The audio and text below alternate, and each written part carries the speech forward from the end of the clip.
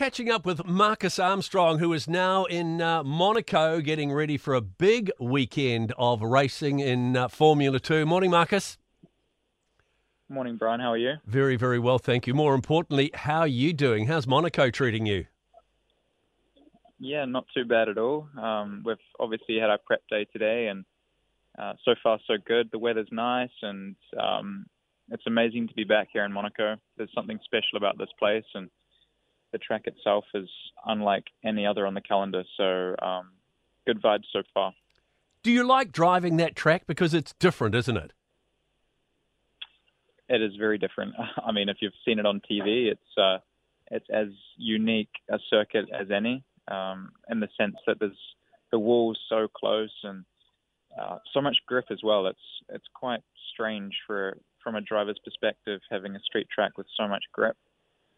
Especially in F2, we bolt on those super soft tires, and it's just like a completely different machine. So tons of grip, and you've obviously got to drive to millimeters from the wall. So yeah, it's so special and requires so much commitment.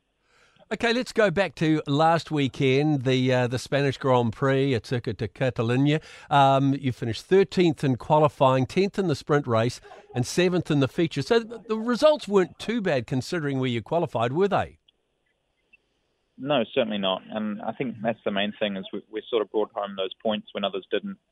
And that's, a massive component of Formula 2 is there's so many things going on, so many things outside your control that you just need to pick up the pieces from time to time. And on the days that you can't win the races, you've just got to do the best that you can do. So certainly last weekend, the last 10 laps of the feature race were really good, and the team did a fantastic job with strategy. And I think the result was completely down to them. I just drove the thing as well as I could, and we ended up in a decent position at the end.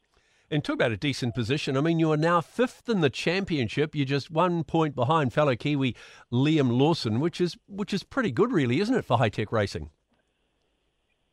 Yeah, our targets are much higher, don't get me wrong, but it's early stages in the championship, and it's very, very close, like you just mentioned. So I think that, yeah, we're going to try and build on that this weekend, and who knows where we'll be. Yeah, as you said, it's very, very close indeed. It can go any way. I'll go back to Imola, where there you actually had a crash. And I was reading a story where you described the crash that you had at Imola as the weirdest you've ever had. It was in free practice. What happened? Yeah, that was a strange one. So it was obviously wet, and I was on my out lap, not even pushing, just sort of chilling, warming up the tires nicely, and just had a massive snap from nowhere, and impossible to catch the car. It was gone, and it just dropped on me in a split second. So yeah, straight into the wall at I don't know how many, maybe 180 km/h. Wasn't too bad an impact, but it was a strange crash, and it's one of those things that sort of reminds you what sort of car you're driving. You can't take it for granted too much.